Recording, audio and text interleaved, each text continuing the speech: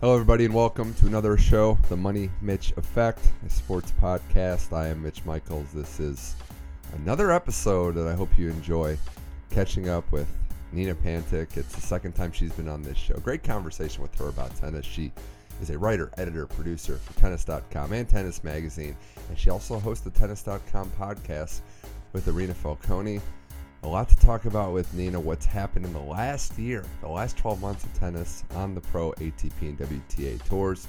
Novak Djokovic's comeback. The women's game is pretty wide open right now. A lot of different women have won a lot of majors.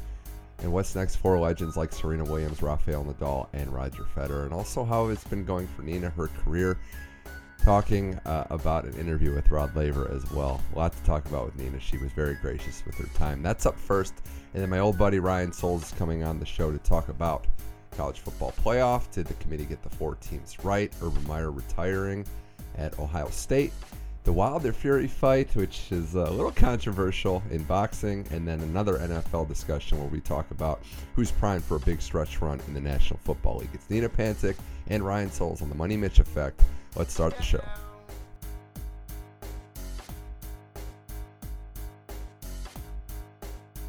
All right, now joining us on the Money Mitch Effect, now officially a reoccurring guest. It's been about 8-9 months since I talked to her last. Associate editor, Tennis.com, Tennis Magazine, and a podcast host now. It's Nina Pantic. Nina, thanks for coming back to the show. It's great to be back. Thanks for having me, Mitch. Well, it's always fun to talk tennis with anybody, especially someone as qualified as yourself. And I had to go back into the archives to precisely get a date on when we talked. It was during the beginning of Indian Wells. A lot's changed since then. I think I remember us talking about, well, it's Roger, it's Rafa. These are the two guys in the top of the sport. We didn't really know what the women's game was like, but Wozniacki had won her first major. A lot's changed since that. And I think nothing has changed more than the reemergence of Novak Djokovic. So as someone that's covered the sport, I know a lot of tennis people like to get kind of antsy with when is someone going to come back? Are they finished? But Novak Djokovic's resurgence, to me, stole the show in 2018. It was something that I think a lot of us were waiting for and still yet even a little surprised to see. I find it kind of funny that when you look back at Indian Wells, neither one of us really thought about Novak Djokovic, and I'm pretty sure he lost first round, and it was kind of painful. So to see him go from outside the top 20 to number 1 is astonishing. I think it would be even more impressive if he hadn't come off the years that Rafa and Roger had in 2017, because that really set the bar so high. Of course, he finished number 1, so it's kind of great, an astonishing year. Overall, I'm not even surprised, though. Like, are you surprised to see Novak back? I'm not. I think what was startling to me was just the fall itself. Maybe the rise back is how quickly he just got it back. Like, we talked, and then he lost to Taro Daniel, and then he lost in Miami in the first round to Benoit Paire, and he had a couple first-round exits in clay. So at that point, you're thinking, is something wrong with this guy's head? We know the game is kind of still showing flashes, but then he just flipped the switch and was fine again. So I guess to answer your question, I was a little surprised that he just got it all back, seemingly at Wimbledon in that grass court run. His comeback was a bit more human, though. Because he struggled, because it took him about 6 or so months to get really going, and because he kind of suffered, I kind of find it more relatable versus the Roger Rafa comebacks of winning instantly. This kind of seemed more like the Stan Wawrinka and the Andy Murray comebacks. Of course, at a different level because he's currently the best. But I also kind of see he set himself up so well now for 2019. I kind of find him most likely to retain number 1 for the next year, I would say. Yeah, we looked at that ranking, or that race to number 1, and even before Rafa's injuries and Rogers playing the light schedule, you saw he had no points to defend. And as he gets going, it's like, who's going to stop this guy? Now, he did lose to a couple of young guys that we'll get to, but I'm with you. It was a human comeback. It was able to see sides of Djokovic that we hadn't really seen. But you get flashes of why he's the best. And I go to the little things in sports. Like, we know he's a shot maker, but his athleticism, his footwork, his ability to return with pace. It's after he won Wimbledon was one thing, but when he beat Roger in straight sets at Cincinnati, that's when I think everybody was like, okay, this guy is back to being pretty much the best in the world. He followed that up with the U.S. Open, but Wimbledon got him going. I just think he went on a tear like he has done in the last couple hard court seasons. I know winning Wimbledon and the U.S. Open was more important to him, and of course getting past that hurdle of Grand Slam number 13. But winning Cincinnati to me was the biggest achievement I've seen from him in the past few years, just because it's been such a long time coming. I was like relieved to see him finally win that and get all the Masters title and have that spot in history, because I think he's kind of still going for greatest of all time, and I think he still has a chance to catch even maybe Federer's 20. I don't know if that's maybe pushing. My prediction skills are usually very off, but I kind of think he probably feels more motivated than ever versus not worn out, not tired, not injured, looking ahead positively. I kind of expect a lot from him. The way he plays, his age, he's only 31. I mean, we keep forgetting just that he isn't as advanced as some of these other guys. If he avoids major injury, which I know he had the arm issue and it was kind of a one-off deal, but there's no reason to think he can't be winning majors for the next 6 years. And yeah, I agree. I would say he's more likely to pass Roger than probably Rafa. I don't know if that's too much of a hot take. I don't know if it is. I kind of agree with you. As much as everyone would love to see Rafa continue playing for another 5 years, it's just not the same chance, I think, because of how physical his game is. Federer's 37 and you're like, oh, Rafa's a few years younger. But like really in the way that they play tennis, I think Rafa's more worn out and has been playing longer, more court time, longer points than anyone else on tour, basically. So I kind of feel like there's a bit of a difference there. Just because of the age is different doesn't mean that they're going to last as long. I think Novak being 31, it's funny, we look at that and we're like, oh, that's just so young now. It's crazy. It really is. And as far as Nadal goes, just to add something, he played, of all the hardcourt tournaments he played, I don't think he finished most of them. I think he pulled out with injuries and a lot. The only one he finished was the one he won. I think he won... Yeah, Canada, right? Yeah. There we go. Yeah, he played, I think, only under a couple hardcourt tournaments, only finished the one that he won. And then he played everything else on clay. I mean, not the worst choice, really. Everyone's been thinking maybe he should skip the grass court season, but that's silly because it's only so short. So why not skip some of the hardcourt season? That's the part of it with Nadal. We all love watching him play and how hard he plays, but the injuries. I mean, he finished this year injured. I just don't know how long he could play and really at the level he plays, because unlike Roger, when I watch Nadal play, I think he has to play this version. This version of Nadal has to play this all-out, go for every point to be Rafael Nadal, if that makes any sense. It makes perfect sense. And, I mean, Novak's not that different in a sense that he also is kind of grinding and really physical and doing all these athletic moves on the court, but it just doesn't seem to be the same level of exertion and physical torture. I mean, Nadal is suffering. He said it himself. I don't think that's offensive. He's suffering versus, and I feel like Novak is a bit in his element more. I don't know if that makes sense either, though. Yeah, it does. I do believe that with Nadal, if he's in perfect tip-top shape, he's at the very least probably the toughest out of a Grand Slam because he's not going to give you anything. And I've said this before, he's probably the best at winning matches he's not supposed to win. Where if he's getting outplayed, he still finds a way to win the big points and come up big.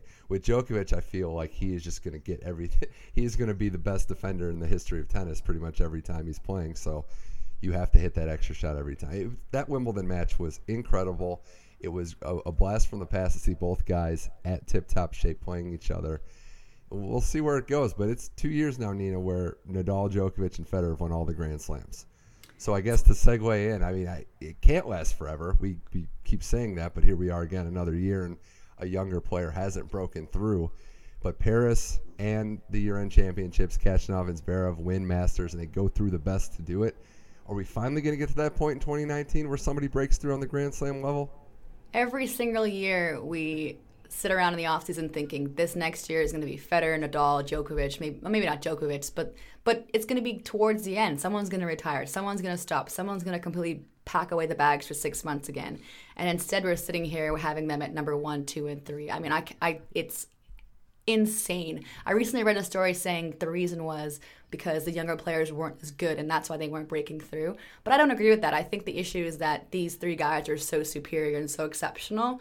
That's kind of my take versus, the young guys aren't great. Do I see Zverev winning a Grand Slam next year? I don't think so, but I think he'll finally at least make a semifinal because the ATP Finals was a huge hurdle for him, beating all these top players and holding that trophy and being like, I'm the best in the world. I've beaten Federer, I've beaten Djokovic. Like, I can do this. But that is a very shorter tournament, right? It's not 2 weeks. He played only a couple of matches. I think he lost in the round robin. I mean, it's not it's not realistically the same. You can't relate that to a Grand Slam. That's the only issue I see. So I don't know if Zverev will win one in 2019, 2020 maybe, 2021. I mean, he's 21 years old, right? And then Khachanov was so impressive against Nadal at the U.S. Open, but he didn't win, right? So you got to win those matches if you're going to win a slam, unless you want to sit around and wait until Nadal and Federer actually do stop playing.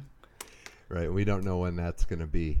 As far as Zverev goes, I would look. He's done everything that he can do except win a Grand Slam, and not only win a Grand Slam, he's only made one quarterfinal. I think that's the part that's kind of jolting. The fact that this year, especially, he had 3 Grand Slam losses that were just abysmal, where he went out getting bageled in 2 different sets in Australia and Wimbledon, and then in the U.S. Open was the same thing. He collapsed. And these aren't collapses to Federer and Nadal. These are early round when you're a top seed and you have a favorable draw.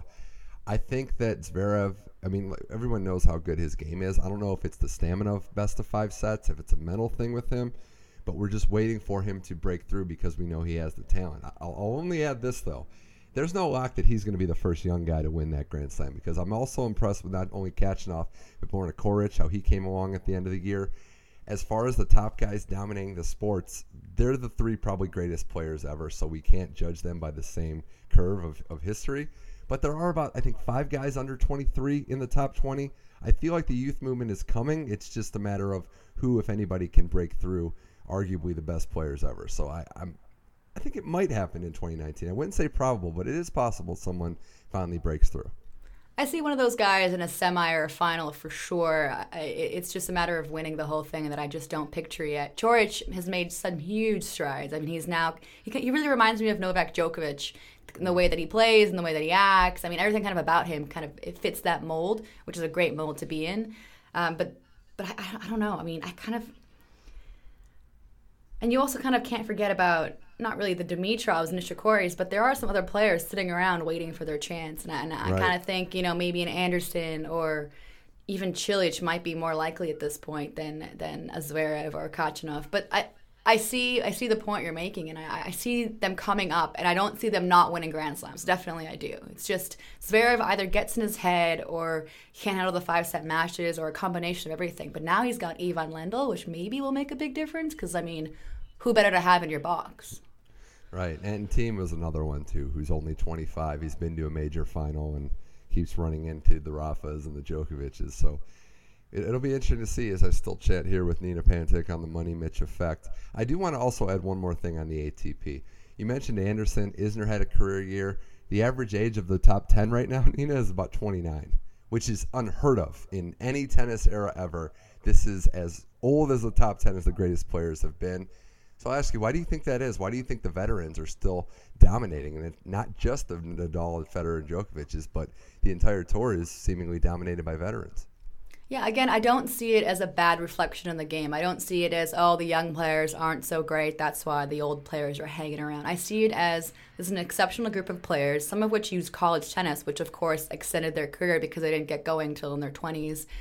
I think the physicality of the game has changed. The rackets have changed. Everything about the court surfaces. I mean, everything just kind of seems to have all like a perfect storm of things have collided to make the game be able to be played at a high level for longer. Also, we can't forget one little thing. The money is so good. Why would you want to stop when you're 30 if you can keep going for 5 more years and be a multimillionaire and have yourself set for life? Well, 10, 15, 20, 30 years ago, that wasn't the case. You had less of that motivation. And I think they're managing their schedules better. They have better teams. They have physical therapists. They have everyone they could possibly need with them. And, if you're doing well in your top 50, it just seems like you have more incentive than ever to just kind of keep grinding. And Kevin Anderson and John Isner, John Isner's been in the top 20 for the past decade. This guy's been so consistent. But Kevin is a guy, I think, who was like, you know what? Like, this is what I'm good at. This is what I want to be great at. And I'm going to keep going. I'm not embarrassed to keep going. And he's waited and he's bided his time, put in the work. And he's honestly overachieving, in my opinion. Yeah, well, that's absolutely, I think, the case. And you talk about managing your schedule. Anderson honed his craft, I think, at a lot of these lower-level tournaments where he put the time in. He got to be a solid clay player, which I didn't even think a lot of people thought was possible early. And he just mastered coming up with those big serves and big points and really improving his ground strokes. I agree with that. I do think the money is a big factor in it.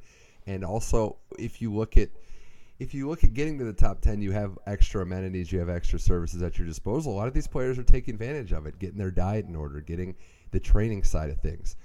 30, 40 years ago, weightlifting for a tennis player and cardio training was unheard of. I think McEnroe said he just liked to play doubles, and that was enough practice for him. But now you're seeing athletes, like a lot of athletes in other sports, tennis players are treating it as a profession and getting their bodies in shape as well.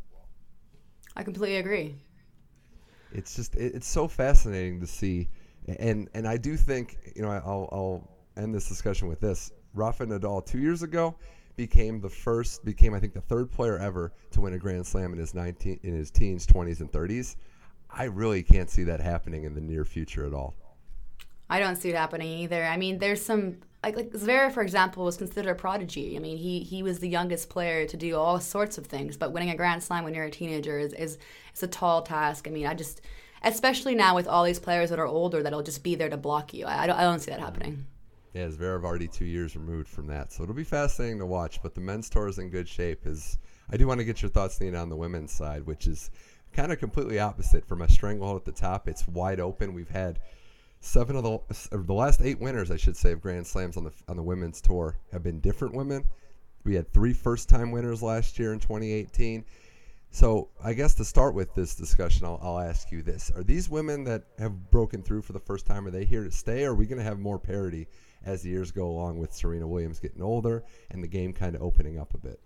I think there's a lot of room in the top 20 for any one of those players to win a Grand Slam. I don't see anyone dominating for the next few years. I think it's going to keep going as it's been.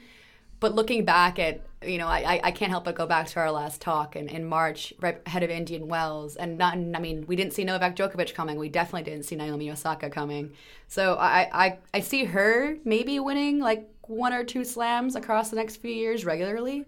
I see that as a possibility. But I just kind of think it'll keep going like this. There's so many good, talented players, like in the top 30 even. You're looking at Kasatkina, you're looking at Burtons. I mean, all these players are just so capable of going and winning big matches. So I think it'll keep being this kind of roller coaster, and I kind of like it.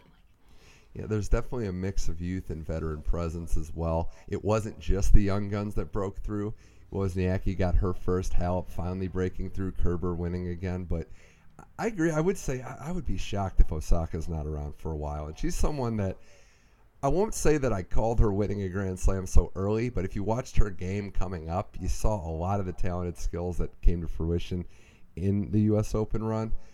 I do think there'll be a lot of parity, but I think eventually we'll get to a point where we'll have a few players that win multiple Grand Slams, but I just don't know when exactly that will be.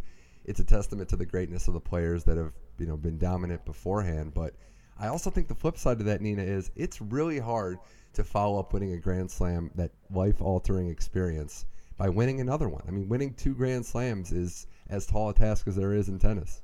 Well, the thing working for Osaka is that she won the U.S. Open, so she got a good 4 or 5 months of letting it sink in before the Australian Open. And then she managed to win and she made the finals of Tokyo, which is a massive tournament right after the U.S. Open, in her native country. And she handled that so well. I mean, she made the finals. She beat some great players. She didn't just drop out the next tournament. She really just kind of kept going and kept her composure, especially after not only was it life-changing to win the Grand Slam, but it was so controversial and crazy, and she just handled it all, I think, with maturity beyond her years. And she's got a good team, and her parents and her coach and everyone is there to support her.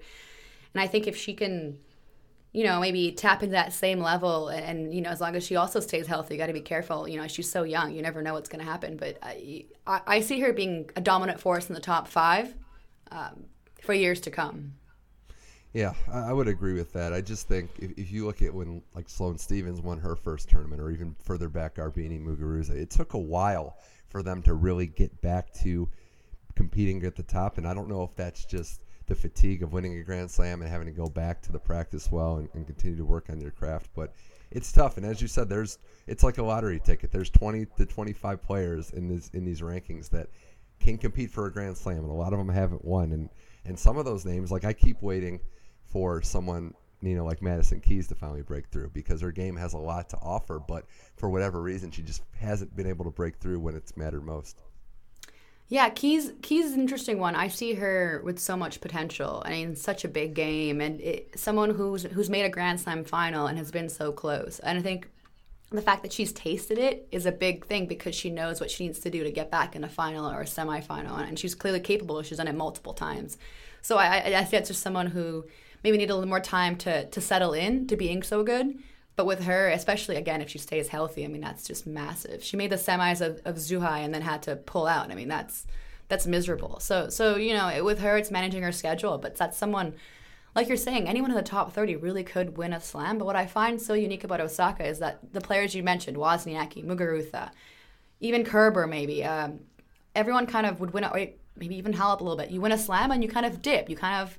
You celebrate a lot, which is great. You should celebrate. And then you kind of lose the next couple matches. Sloane Stephens lost like 9. And that's totally normal. But Osaka didn't. And I think that's really special. Yeah, we'll see at the Australian Open because I'm expecting big things from her right at the start of 2019. And another player, too, just to quickly mention, Sabalenka is only 20. She's somebody that looks like she could be a force going forward as well. Really came on at the end of the year. But, Nina, on the flip side of that, we'll talk about Serena Williams because she's 37 years old and she made 2 major finals last year. Didn't win any of them. The U.S. Open, as we alluded to, ended in controversial fashion. But as it stands, she's going to be 38 this next year. She's still near the top of the tennis world. But do you think that there is another major title in her arsenal? Because it's really fascinating to me. I don't know if we can say for the first time in a while that she's for sure going to win another major. She's gotten close, but I don't know if that's going to absolutely happen. She is 38 years old and doesn't give me the indication that she wants to play for a longer period of time. I don't know. I think I disagree. I do see her winning another one because if she wasn't going to and she didn't believe in it, she wouldn't be playing. She would have just stopped right now and had another kid and been perfectly happy with that. She could easily quit anytime she wants and be perfectly content, I think.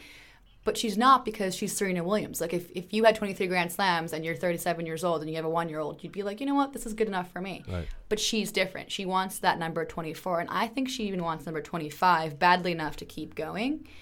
Will she, realistically, if it doesn't happen next year, will she hang around for one more year? I mean, you got to think about Tokyo 2020. How much does she care about that? We know Venus does. But, it gets a little tricky, but I think you can't predict anything with Serena. You have no idea what's going to happen. Other than if she's in a Grand Slam, she's a contender for the title. If she shows up in Australia, she could win it. That's kind of the way I see it. Absolutely don't want to discount the fact that she has a chance to win every tournament she's in. I guess another counter to that, though, would be at the 16th ranking spot, and given her schedule and how she's earned the right to and she is managing it, I don't know what it's going to take for her to get back to a top 4 or 5 ranking and get that preferential seed. I do think that the competition has gotten better. It's a deeper WTA tour than maybe 4 or 5 years ago even. So I think as her current ranking suggests, it's going to take some deep runs right out of the gate to really get, avoid some of these tough draws. I do think at Wimbledon she did have a favorable matchup. At the U.S. Open she beat a lot of good players, but I think that kind of works part hand in hand. I do think she has a chance to win every tournament. I guess what I'm saying is it's just not as much of a lock as it's been at any other point of her career. Oh, definitely not. Definitely not a lock, especially because she lost those finals, the Grand Slams, and that was pretty unexpected. Had she lost in the 4th round, I think it wouldn't have been as shocking or as, I don't know, it felt so wrong to see her lose in a final. I don't think she really loses a lot of Grand Slam finals unless it was to her sister. And both of them she lost in straight sets, so I don't know. It just seemed a little bit deflated kind of to end slams that way. So I think that's kind of a factor because she was so close. But then I think she wouldn't be training. She wouldn't be practicing. She wouldn't be entering tournaments. She's playing the Hopman Cup. I mean, I don't know. You gotta always kind of expect a lot from her. But maybe if next year goes poorly, maybe that's it. Right. I think your time frame is pretty accurate, though. Probably 2 more years. That seems realistic. Yeah. So 8 more Grand Slam tries. I think 1 is probably. I would probably say 1 is what I would think. 1 more Grand Slam win. I wouldn't go 2, but I think she can win 1 more. I think she will win 1 more, I'll say. But okay. That's where I'd be at. I mean, it seems a good bet. We'll see what happens. It's going to be fun. It's going to be interesting to see where this tour goes if some of these young players for the first time ever have confidence with Serena Williams on the court. But, Nina, I want to kind of shift gears and talk a little bit about kind of what you've been doing, because since the last time we talked, you started a podcast, the Tennis.com podcast with Irina Falconi, and you talk about life on the tour and maybe life on the tour not just with the top players, some of the grinding factors of working your way up on the tennis tour and breaking down issues that I think a lot of casual fans don't really know and don't really pay attention to. So what's that been like, starting a podcast and kind of pulling the curtain back a little bit about life as a tennis player? It's been about 6 months, and I'll be honest, a few years ago when people mentioned podcasts and me hosting one, I didn't think it was a great idea. But as I've kind of developed and gotten a little bit more mature, I jumped right into it. And Tennis.com had a podcast before. It's been around for like a good, I don't know, I'd say like 8 years, but really sporadically and really kind of all over the place with different hosts and obviously great editors at Tennis Magazine, Tennis.com. But then to kind of jump in and take over a weekly podcast was really intimidating.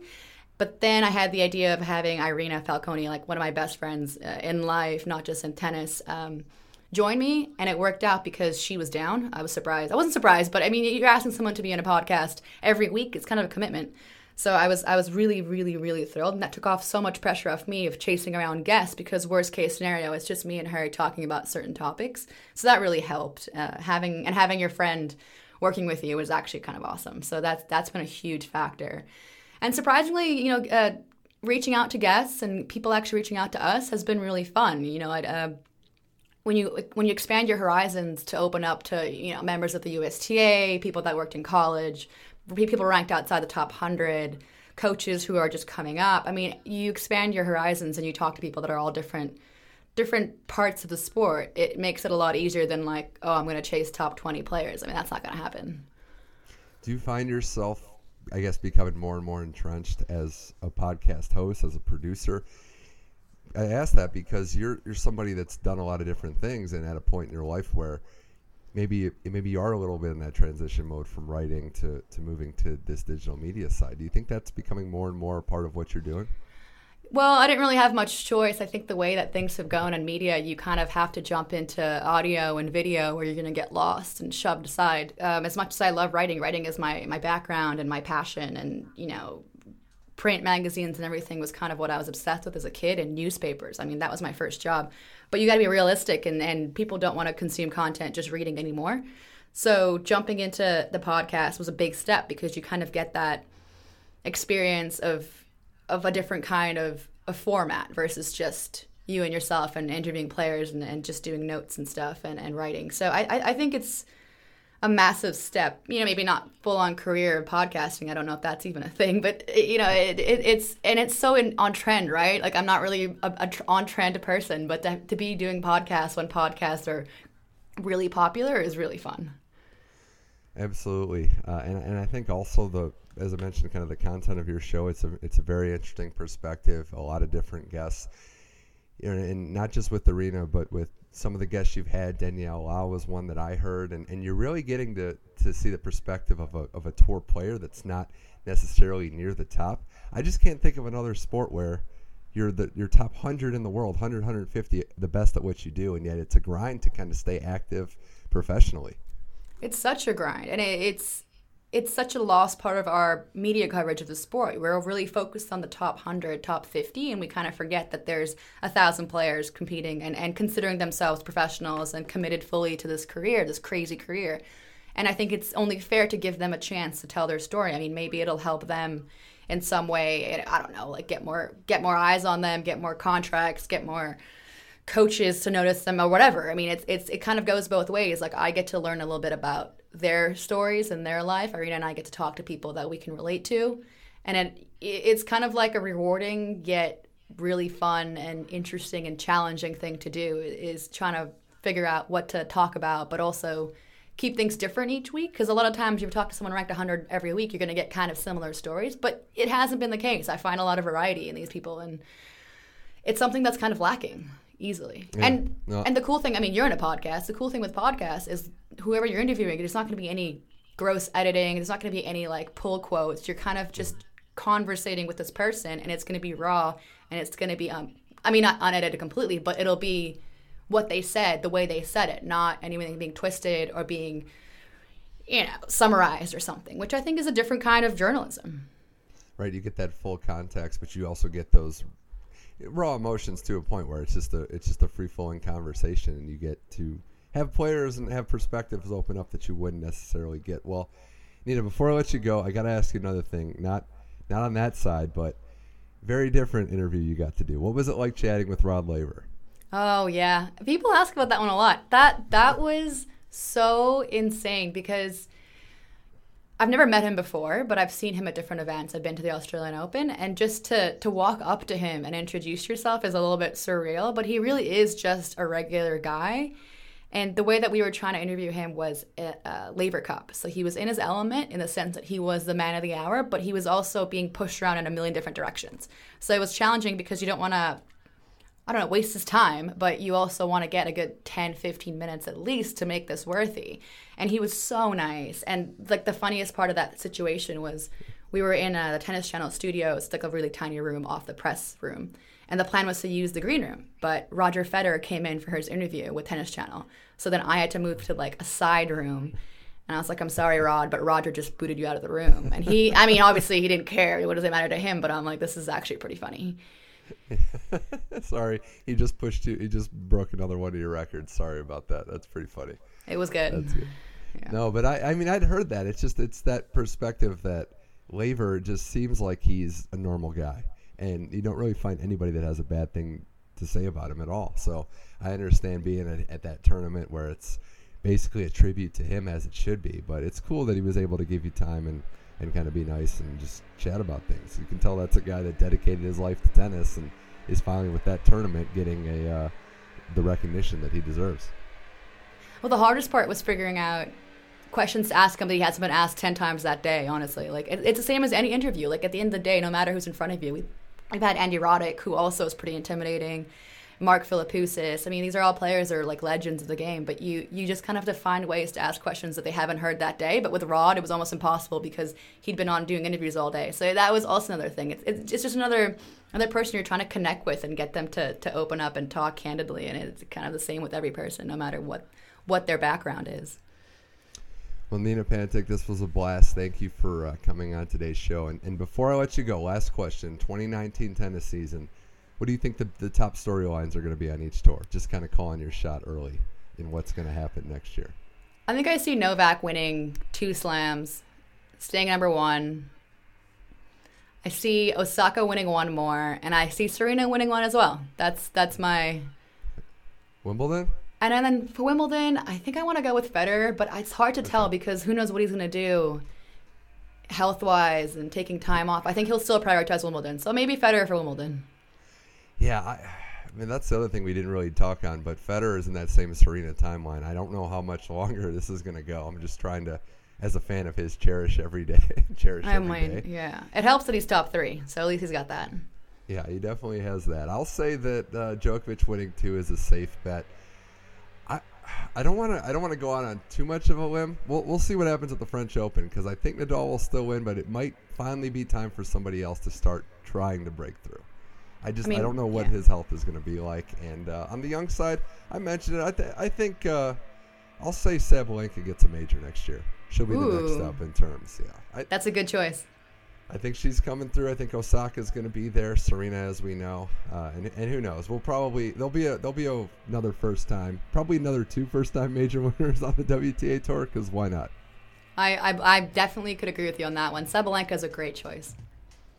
Hey, Nina, thanks again for coming on the show. Appreciate you. You're welcome anytime, and good luck with everything into the new year. Thanks, Mitch. This has been great.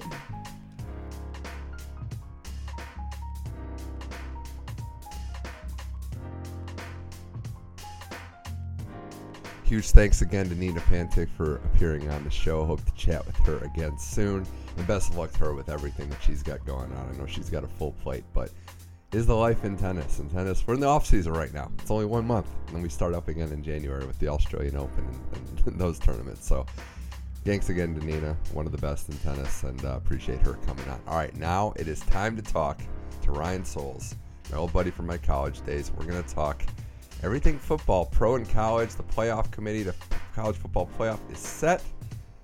We debate that a little bit, talk Urban Meyer, talk NFL Sunday, who's making some runs at the playoff, and Fury, Wilder, a lot in there. We're old boxing heads as well. Ryan Souls up next, here now on the Money Mitch Effect.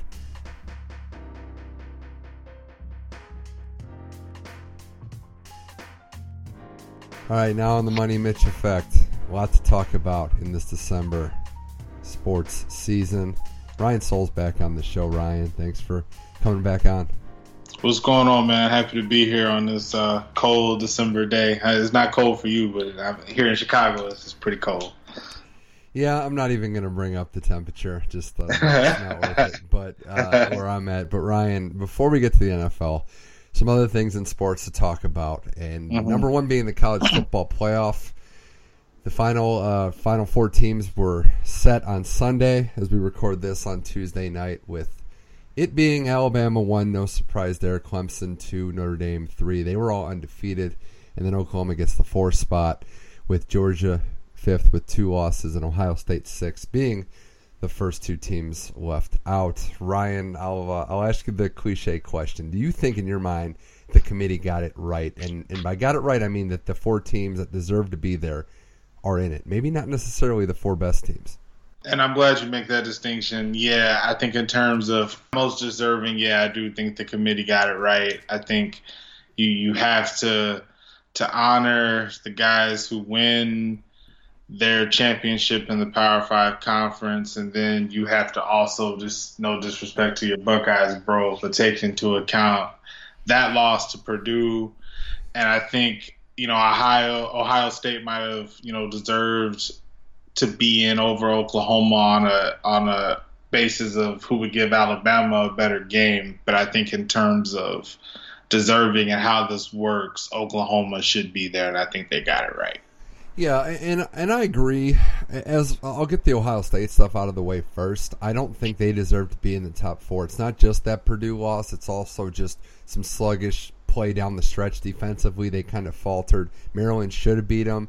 Even teams like Nebraska and Minnesota were putting up points.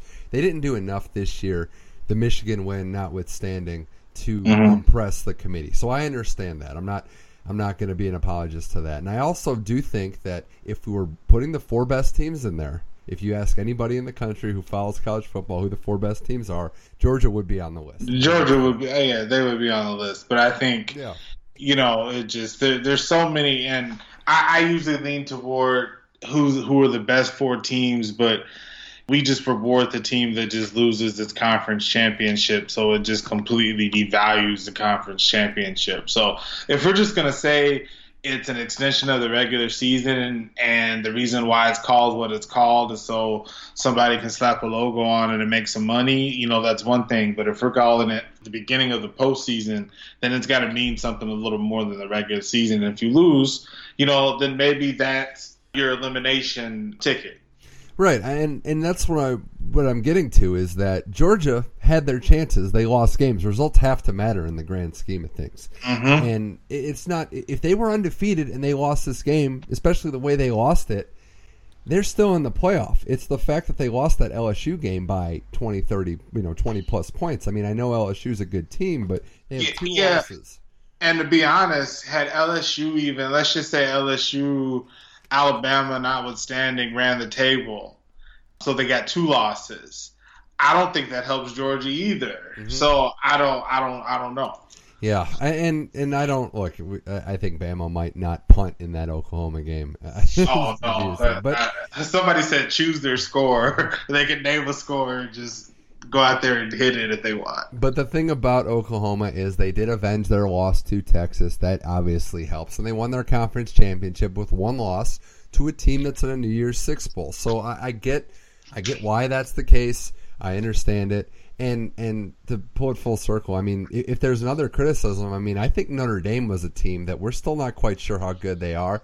No fault to them. They went undefeated. They don't play in a conference, so they didn't have that last game to really showcase anything.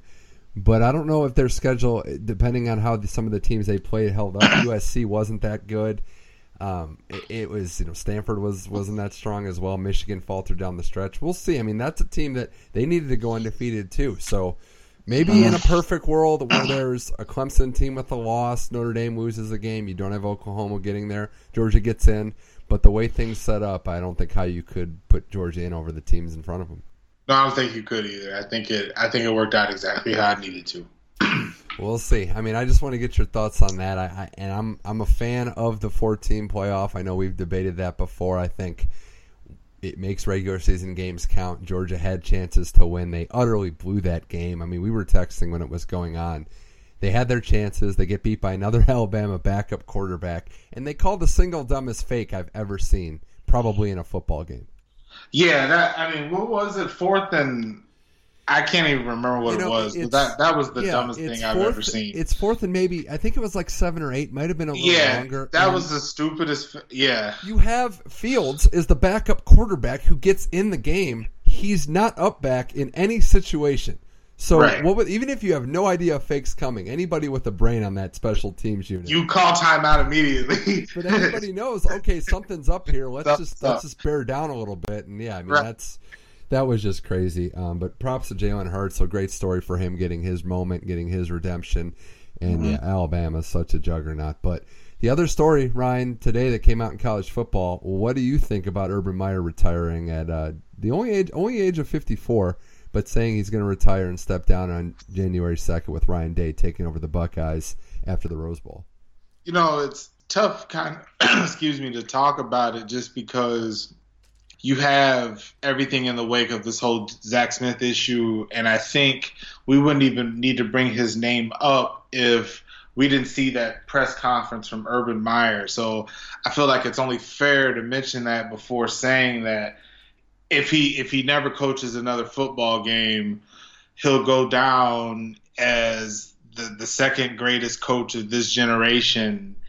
And I think the sad part about it is if this whole health thing isn't a smokescreen, coaching just takes so much emotion and passion, and to see that could be the enemy of the good here, is just really unfortunate. So, if it's not a smokescreen, and I hate just even talking about that in regards to someone's health, but I think it's only fair and he got up and lied in front of the national media. So I think looking at everything, I hope he's just remembered as a great football coach, but I can understand the legacy having a little taint to it. And if this is a thing like it was a Florida situation where year and a half later we see him back coaching, I wouldn't be surprised either. So I don't know. I really want to think good things about Urban Meyer, and I think overall I do. But I can see people out there not having the greatest opinion just really over the last year, and I understand. Right. That Ohio State run that he's had is the greatest run in school history. I think you can't really argue. Yeah. I think he lost like 9 games over the course of his 7 years. Just an astounding total. And we talked about it when it happened.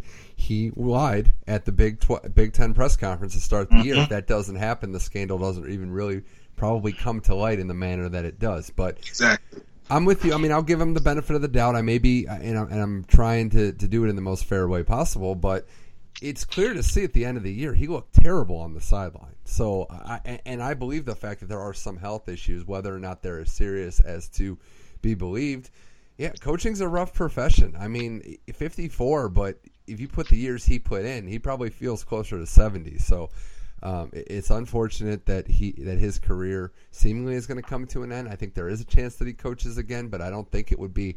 I will say I don't think it's going to be as quick if he does go back to the sideline as a year or two later. But we'll see. It's just it's a little unfortunate.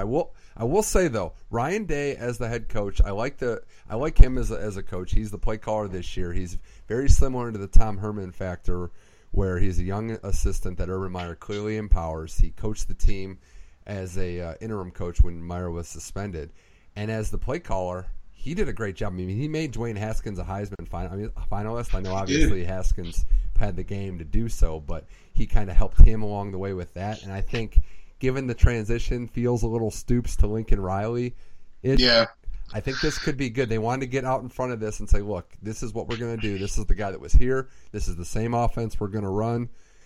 If anything, I think the plus side of this is the Buckeyes are kind of embracing this new generation, Ryan, and then they're also, in my mind, I think what they're also doing is saying, look, we're going to be a very pass-first offense. I know J.T. Barrett wasn't the flashiest quarterback and kind of drove some of us Ohio State fans crazy, but we're opening things up with Haskins and whoever the next guy is as well. So I'm very excited about that.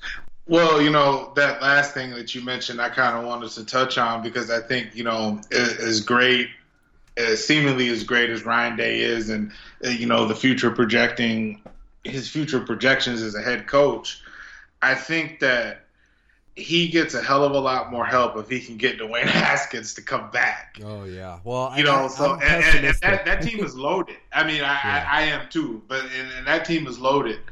I haven't really looked a ton at the draft this year, so I'm not sure. I've really been looking at Trevor Lawrence this year because I'm just waiting to see with him, Tua exactly just how that's going to end up going. Well, but right now, I don't know, how it's looking for quarterbacks. I don't know if he has a chance to go number 1 overall, but I know if he comes back next year and they light it up, he will go number 1 overall. Yeah, well, so, I would just say as far as Haskins goes, this is the year to go pro for his value. This year's draft, I don't think he's going to go number 1 overall because it's so pass rush heavy that I think that's what you're going to see the string of. I think Haskins could be the first quarterback taken. It's probably him and Drew Lock. But next year, even if he lights it up, Ryan, there's no guarantee he's number 1 quarterback. Given that Tua is coming out, Justin Herbert, who said he's probably not going to go this year, would have been the number 1 quarterback, is also in the mix. So I think it's definitely tougher. But I think, look, Urban Meyer, great recruiter. If they can get the players, he's the play caller. So if he can, can he get his athletes there? Urban Meyer's strategy was my athletes are better than yours, and I got guys that are going to call the plays for me. So that's it. I mean, half the battle is recruiting, maybe even more than half the battle if you really break it down. So if Ohio State can kind of recruit itself and he can get those guys in there, I think they'll still be fine. But it'll be weird without seeing Meyer on the sideline, so we'll see. It will. I will say though, I'm gonna try to go to his retirement party out here at the Rose Bowl. I'm gonna try to. Nice. Okay. There, so yeah, you can absolutely do that. Only kind of hard to believe it's only the 3rd time they've played in that game. I think in the last 20 plus years. So yeah, Urban Meyer said that he's never coached in one, and when he said that, I was like, oh, that's crazy. So yeah, I guess you never think Ohio State in the Rose Bowl, and I just expect them to put a beat down on Washington. Yeah, Pac-12 has been a disaster this year. So that's a great way to go out. But all right, Ryan Souls, Money Mitch Effect. Before we get to the NFL, I gotta get your thoughts on this. That heavyweight title fight that we were talking about. Tyson Fury and Deontay Wilder. So much happened in that fight that didn't really start out a classic, and I don't even know if I want to use the word classic. It was a very good, entertaining fight, but maybe not a classic, and it was ruled a draw. Kind of controversial, but people are saying I could see a draw. Maybe just not, agreeing with how it went down. What did you think of the fight itself and then ultimately the outcome? So, man, you said that totally because I was thinking the exact same thing. And in terms of classic, the word you used to describe the fight, I don't know because we were texting and I said perplexing. And you've never seen, and I haven't watched too much of Wilder. I watched a few of his reels or whatever and a couple fights just leading up to this just so I could be familiar. I don't watch too much on Tyson. But this right hand on Wilder and then to put Fury down like that and he just gets back up. That's insane. I haven't seen anything like this. And to me, and this is just, we were talking about the whole, going from 3 to 5 judges or whatever because of just how ridiculously subjective the system is. But I think the adjudication process, it's almost impossible to score something like that because in a sport where something has to be on a scoring-based system, it's hard to account for someone getting knocked down because you can't translate that over to a real fight. You know what I'm saying? Yeah. So it's very hard to analyze that. So when they ruled it a draw, I was like, okay, if this is a real fight, Tyson Fury is probably going to win. But in a boxing match, when you knock a guy down twice, like, how do you score that? Well, so, I mean, you can, on a 10-point scale, that's difficult. So, I just, for me, I think Tyson Fury won the fight. But it being ruled a draw and the way the sport is adjudicated, to me, is fair. So, yeah, I hear exactly what you're saying, and I think that it being a draw isn't outrageous. Like, I was outraged when Golovkin lost. Yeah, I was. That was robbery. And Pacquiao Bradley, and Pacquiao Horn, and we can go back down the ranks, even Lennox Lewis, Evander Holyfield, going back that far. But the scoring system, here's why I think Fury was a pretty solid winner, is this scoring system is, if you basically knock a guy down, it's a 10-8 round. A 10-8 round being, you win the point you win the round by 2 points, 10-9 for the rest of the rounds. I think if you watch that fight, and I went back and watched it twice, I think Fury won 8 at a minimum rounds. 9 is what I had. You had. Okay. So 9-3 would be 115-111. 8-4 would be 114-112. And I can understand maybe if we disagree by a rounder. So 7-5 is a draw. It would be a Wilder draw. And that would be okay. Like, I disagree, but I understand. But the judge that had it 115-111 for Wilder, it's so crazy because you look at that scorecard. They had Wilder winning 4 of the first 5 rounds. They had an interview with Floyd Mayweather at ringside. He's like, I have it a shutout right now. I mean, and he wasn't pulling for Fury. He was just calling it like he sees it as a boxer. Right, so exactly. That's the part I see. And I understand that if you knock a guy down twice, the optics of it are you're in control. Fury was much better technically in that fight. He was outboxing him. He moves. I mean, for as kind of sloppy as he looks, he moves very well. Mitch. I'm not dismissing what you're saying at all, but the second time he knocked him down, that wasn't just a knockdown. Like, dude looked like he was cold. But he was a zombie. He got back up like a zombie. And even more impressive to me, Ryan, he won the rest of that round. Yeah, he did. He wasn't hanging on for life. He literally got up and won. He became the aggressor. It was like nothing ever happened. I got to give Fury a ton of credit because, I mean, he's went through a lot. He donated, I think, all of his fight to the poor, all of his fight purse. He's been through a lot. I had no idea he was 400 pounds, and I didn't know that was his story. So that's a lot to come back from. And they may run it back, they may not, because ultimately, while this was a good fight, and while Wilder has that punching power and did some things right, and I think this is the second and third best heavyweights, Ryan, in the world. I think Joshua would beat both of them, and I think what boxing is angling towards this summer is Fury and Joshua, 2 British guys at Wembley Stadium. And that's interesting because I think a combination of any of the 3 fights would do well in Wembley Stadium. Yeah, but when you get 2 British guys, like 2 guys from there. That's huge. Yeah. That's absolutely huge. And I honestly think, though, because, Anthony Joshua, he has a nice jab, and I haven't watched a ton of him, but he's a really good technical fighter. He has a nice jab. But I think if Wilder, if he were to fight Wilder and Wilder could catch him, I'm not sure how much Joshua outweighs him by, but I think that would be more of an interesting fight than people think. But, and this has nothing to do with either of these 3 fighters, but this is what I really miss Andre Ward from the sport, because this would just be some prime time boxing. And the heavyweight class is on the rise. It's good to see that. And I just think that these guys need to really all 3 of them need to just generate some more talk so we can celebrate, these fights twice a year, because after that last Floyd Mayweather fight and this Canelo Golovkin series or whatever it's going to end up being, a trilogy, whatever, you and I were talking, what's left? Right. And this is just good to see. Yeah, and just to answer your previous question, Joshua is an inch shorter, but has 25 pounds on him. But hey, you know what? Fury got up. It was like the Undertaker getting up. He was dead and buried, and he just sat right up. And the look on, oh my God, the look on Wilder's face. And you could tell, and even I forget what round where he was really just going for blood, where you look like he punched himself out the first time. But when he knocked him down the second time, and you could just see the look in Wilder's face, like the bell couldn't come soon enough. Crazy. But it's fun. It's fun to have a big fight. There's nothing like boxing, and obviously we like it. All right, Ryan Souls, Money Mitch Effect. We got to talk some NFL, and we're gonna go around some of these divisions. But I got to start out by saying it was 2 brutal years. This is the 3rd year we've done this, where we make Super Bowl picks. And after years of picking teams like the Raiders, the Giants, the Cardinals, and the Bengals, I'm feeling pretty good about Saints Chargers, especially after what the Chargers did coming back in Pittsburgh.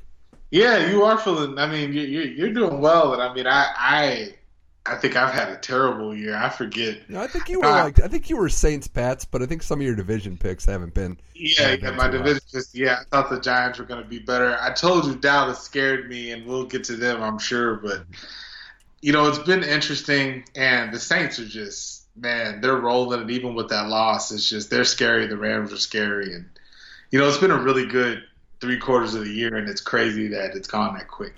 Are you ready to say that the Chargers are at least not going to fall over their feet? Like, if they're going to lose now, they're going to lose to a team that's based on skill? Because it seems like they've kind of gotten the blunders side out of the way. They're a good football team. Rivers is having one of his best seasons. Keenan Allen is great. They won that game without Melvin Gordon putting up points. And the defense, with that rookie Derwin James and with Joey Bosa back, they look pretty nasty too.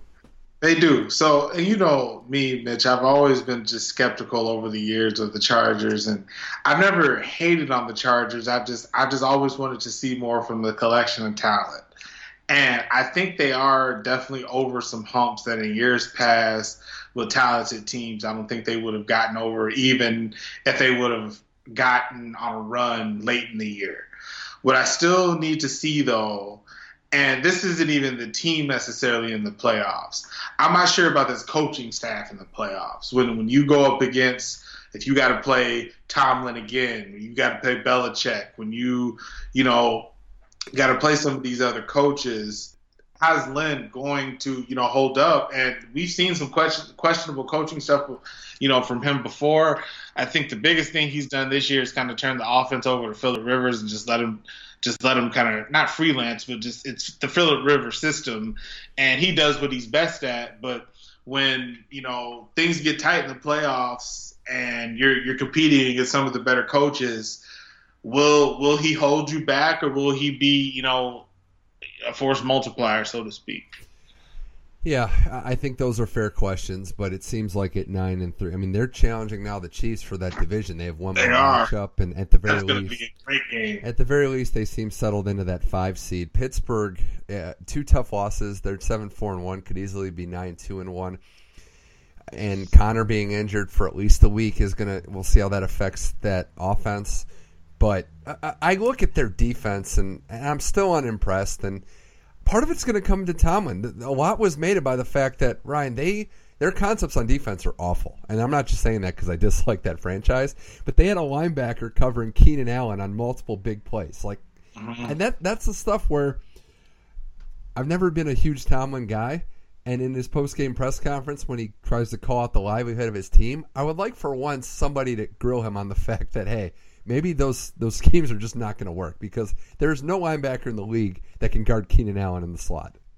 No, I agree. And, I'm a Tomlin fan, but I think sometimes, we hear the term players coach or whatever, and I think when you really don't put a system in play, not even talking about non-football related things, but I just think when you don't have a system, to your point, and you're moving away from what Dick LeBeau used to do, you're in your base 3-4 defense a lot, which is why you end up with a linebacker on Keenan Allen. It just doesn't make sense. And to me, maybe that just speaks to the lack of talent, because they haven't drafted well really over the years defensively. Bud Dupree hasn't, flashed like we thought he would. TJ Watt has played well. Stephon Tuitt hasn't flashed like he used to. Their secondary is atrocious. So I just think that with some personnel, they might play better, but right now they can't rush the passer and they can't cover anyone. I think you can definitely point to some schematics. Like, I don't care what scheme you have or what talent you have, linebacker shouldn't be covering somebody like Keenan Allen in the slot. I get that. But he's had a dearth of talent over there since the old guard of Ike Taylor and Ryan Clark and, even James Harrison to a certain extent, Palomalu, those guys left their prime. Yeah. And Dick LeBeau too, to a big extent. But I think with Tomlin taking over to the defense, the talent, he's also lost a lot of talent too, and it's turned over into an offensive team. I mean, the team goes through Ben and AB and Le'Veon Bell before, he just didn't show up. So, it's different, and I think, I hear what you're saying about Tomlin, but I think you got to look at the full picture of really what is the man working with. Besides Ryan Shazier, before he went out, there was no star player at either any level. Yeah, I mean, the good thing for them is this division is just as kind of weak as I thought it would be. I mean, it's – and then I'm looking at the AFC, Ryan, and I'm not sure who's going to be that second wild card team because we know the Pats are just circle them in. Chiefs and Chargers look like they're both good. The Texans, who we'll get to in a second. But that 6th seed, I mean, the Ravens, total props to their defense and what they're doing. And I like Lamar Jackson, but I think it's fair all the criticism that's been coming on about how you really can't run the ball 20 times as a quarterback and expect to stay upright.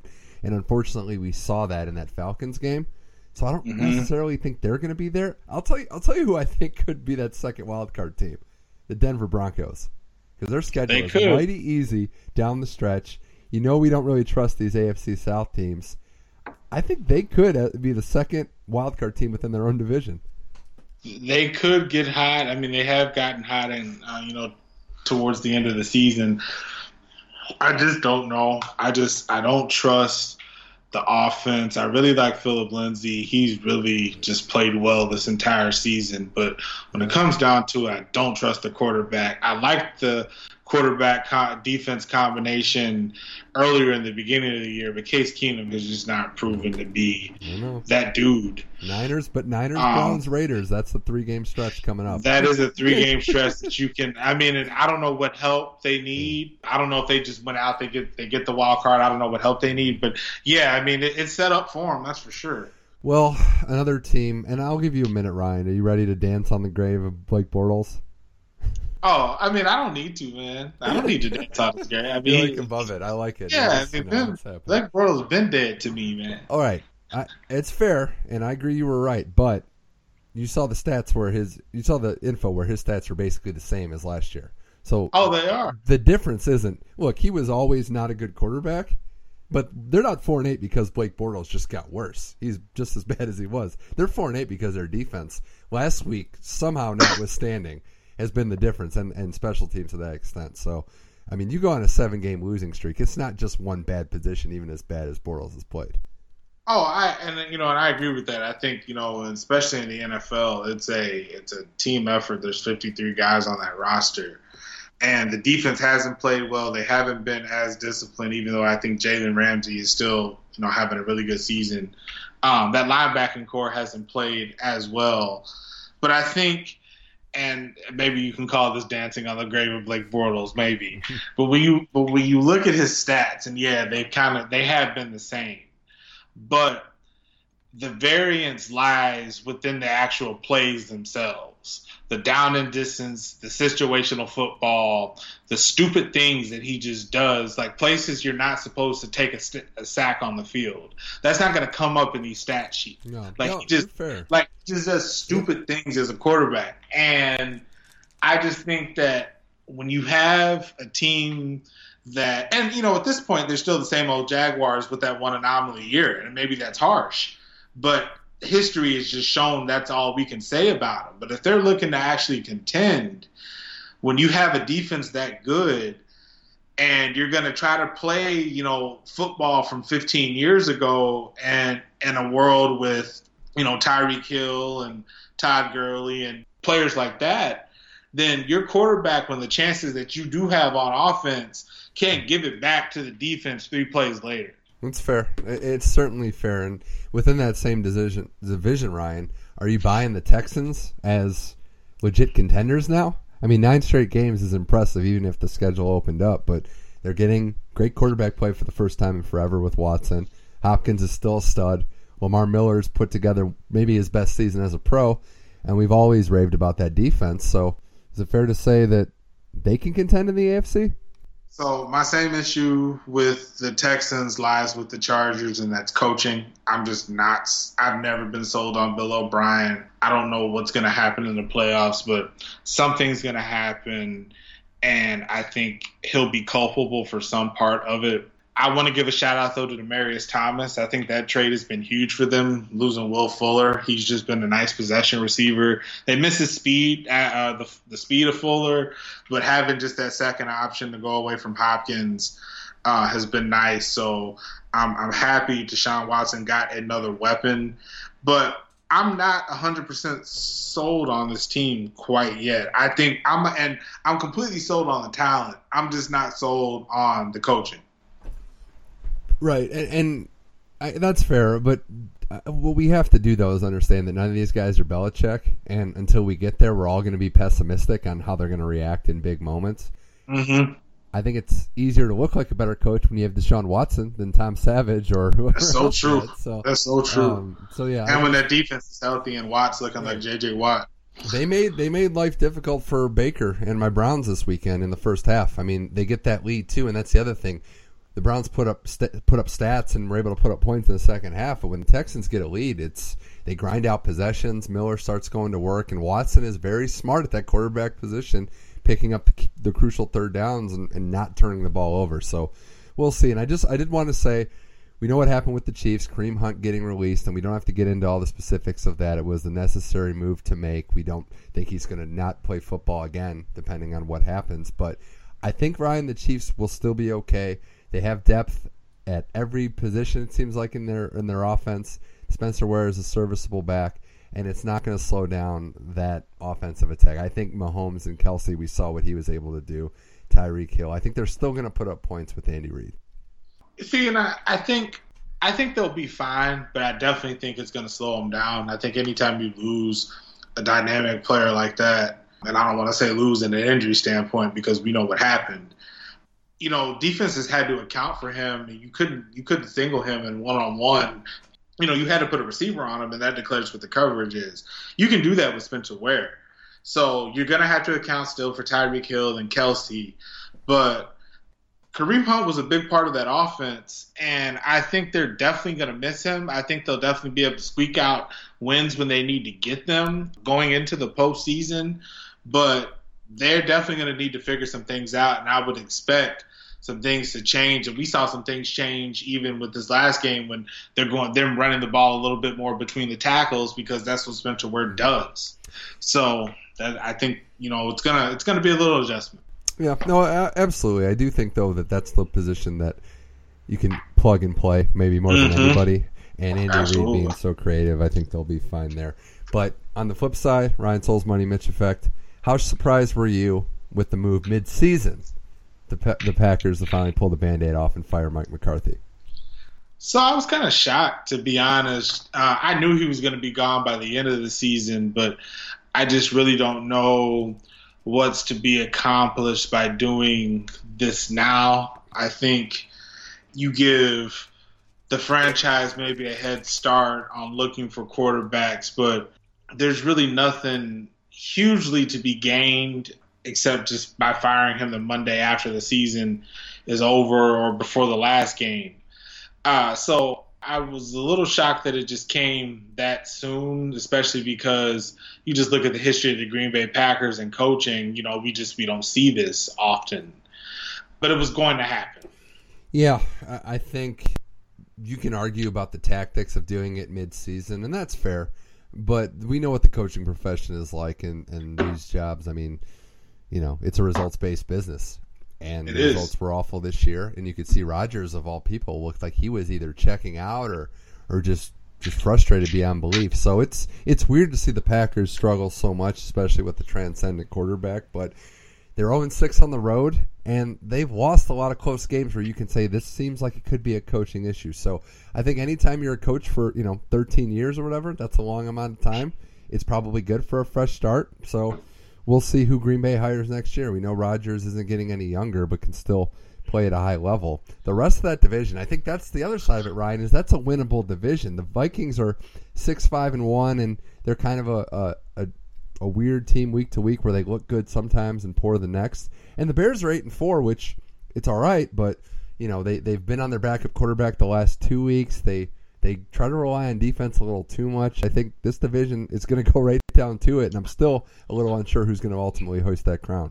Well, and I think that's two different questions. I think, just to answer what you just mentioned, just who's going to hoist the crown, I think it could be just the Bears on the fact that they're just playing overall the best football. I know they took that loss that they shouldn't have taken, but just top to bottom, before that, they were playing the best football. But real quick, just on Aaron Rodgers. He's definitely not getting any younger. But I think part of the reason why McCarthy's gone now is when that division wasn't so good, before Khalil Mack got there, before Kirk Cousins got there, before Zimmer got there and, got that defense shaped up, they had ample chances to run away with division titles and go deep into the postseason, and Aaron Rodgers got one Super Bowl out of that. So, that's just real quick. But I think, by the end of the season, I think we're going to see the Bears as the champs. Yeah, it seems like it. And, the rest of the playoff picture.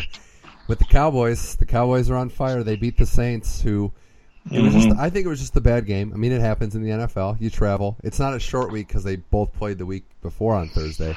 Right. Thanksgiving. But Saints, they didn't execute on big plays, and you got to give Dallas credit. And that linebacking core of Van Der Esch and Jalen Smith were all over the field.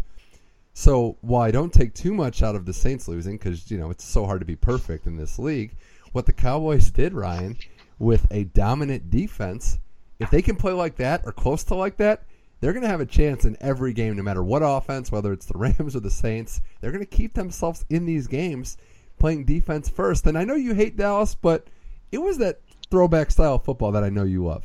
Man, I can't take anything away from this Dallas defense. I mean, and that's just the honest truth. I haven't seen, and maybe since the Legion of Boom, the prime with Bobby Wagner and KJ Wright moving as quick as they have, I haven't seen two linebackers move this fast to the football like Jalen Smith and Leighton Van Der Esch. And I mean, when Jalen Smith came out of Notre Dame with the injury, and we talked about this, I was afraid of this because if he ever got right, he was going to wreak havoc.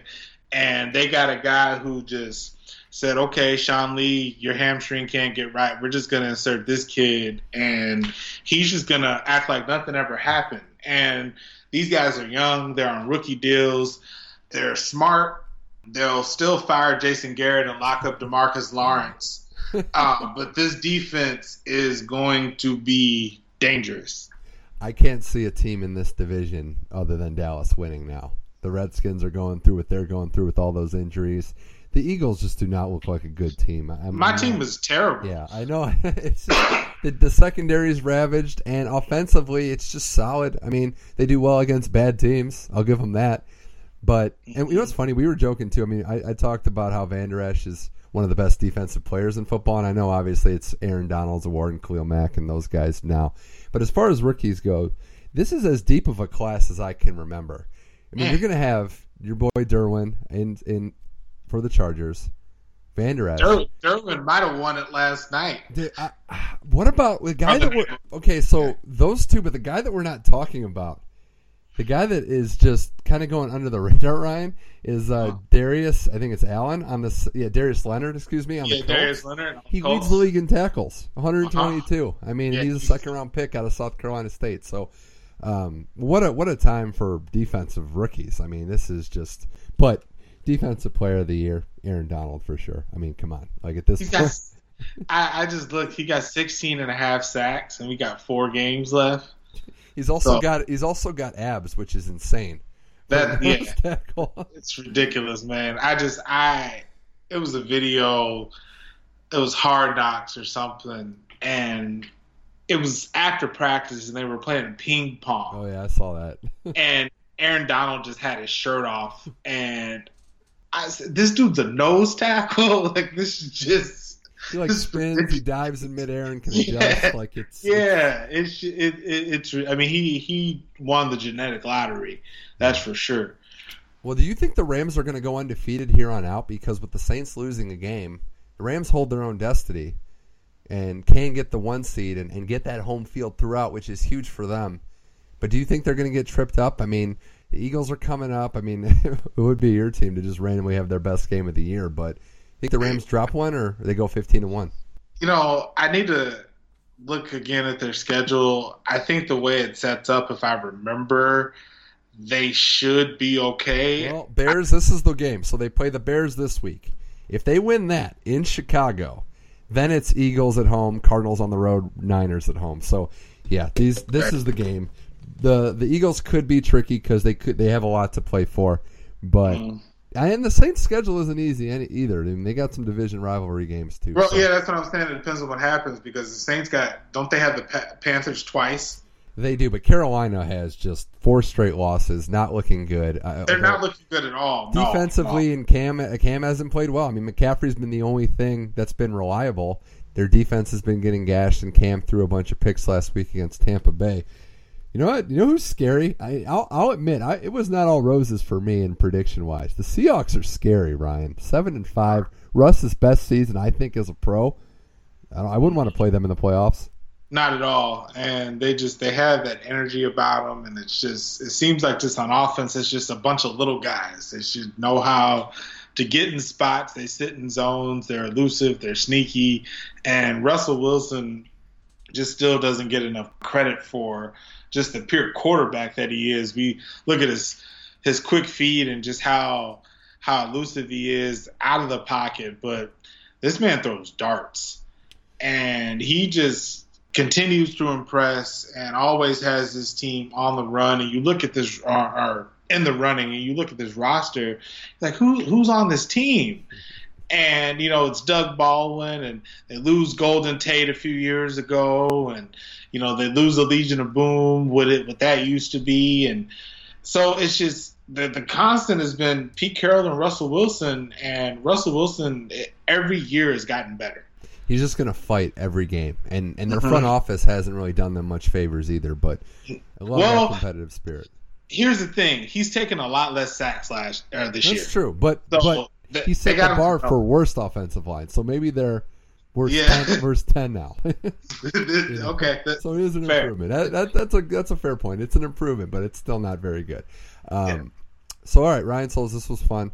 Before I let you go, who do you think right now? I mean, if we're looking at the division races, and we both agree that the Cowboys are going to win that one, and the only other, I do think the Bears are going to win that division. You look at the AFC; it looks pretty standard. Who do you think the wild card teams are going to be? We got a little bit left. So the AFC looks like the Chargers are in, but who gets that second wild card? I think the Chargers in the AFC.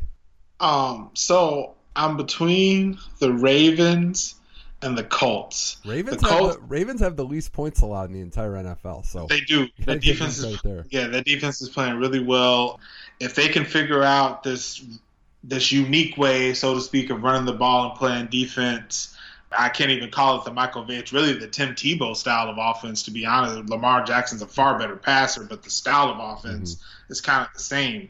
But before the Colts kind of took that shutout loss to the Jaguars, I thought they were really trending well, and I still think there's some time for them. I was Luck's never back, sold, but Luck's looking good again. He's looking really good. I was never sold on the Titans to begin with, and the Dolphins. I mean, let's just be fair. That's, who wants those teams in the playoffs? Because they were the worst. It'd just be an ugly game anyway. Absolutely, they were the worst 4-0 starting team in football. So I mean, I think it's just proven to be so. So right now, I'm going to say Chargers Colts. Okay, I'm with Broncos and Chargers because why not? Okay. Even we'll see. But the NFC is even tougher because you got to pick two teams. I mean, I guess we can agree. Do you think the Seahawks are in? Because I'm having a hard time not picking them as one of the wild cards. They have a game up on everybody else too. Yeah, I think they're in. I don't see them just starting to go on a losing streak. So then you got to look at the Panthers, the Vikings, the Eagles, or Redskins. I mean, gosh, how do you? Man. Yeah, that's tough. Well, here's the thing. Well, it's tough because we got Dallas on Sunday. So if the Eagles beat the Cowboys and went out, we could win the division. Yeah. But I don't think that's going to happen. So I'm going Seahawks. And see, I don't trust the Panthers either. Yeah, I was going to go Vikings just because I feel like they can grind out with that tie. What would that be? I don't trust them either, though, because they don't run a football. Right, but with that 9-6-1, is that fair? If they go 3 and I think that might be better than anybody else can do. Yeah. That tie helps in this case. It does help. Yeah, okay, I'm with you. I'll go Seahawks, Vikings. I'm with you. You know what Monday night's game is? It's Vikings at Seahawks. Is it really? So okay. It's Vikings at Seahawks, but if Minnesota wins this game, they go home at Dolphins. They get home versus the Dolphins at Detroit. Home against the Bears. I think. I mean, those are winnable games. They are. And, I mean, Seahawks win, they're in for sure. I think it's going to be – they'll have such a leg up in this grind. But, yeah, it'll be a sight to see. But, Ryan, this was a blast. We'll have to do this again as we get into the postseason. But always a pleasure talking football and boxing with you. But thanks for coming on the Money Mitch Effect. Of course, man. Thanks for having me.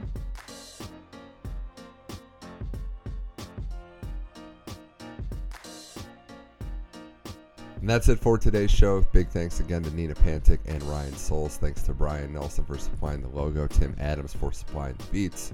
Thanks to everybody out there for listening. You can find the entire catalog of the show, The Money Mitch Effect, on SoundCloud, iTunes, and Google Play. Leave a rating, review, and subscribe to any of those platforms. And thanks to everybody out there who listened to Running with the Money. We're going to still do some episodes, maybe not weekly, but we covered all of college football season. We're going to have, I think, a bowl episode next week. And then we'll get into it for the playoff talk as well. The New Year's Six Bowls there. But that was the Sports Betting Podcast with Kent Brown and Matt Gothard. They were phenomenal throughout the season there. We do Money Mitch Effect episodes every week, so make sure you follow us also on the Money Mitch Effect Facebook page.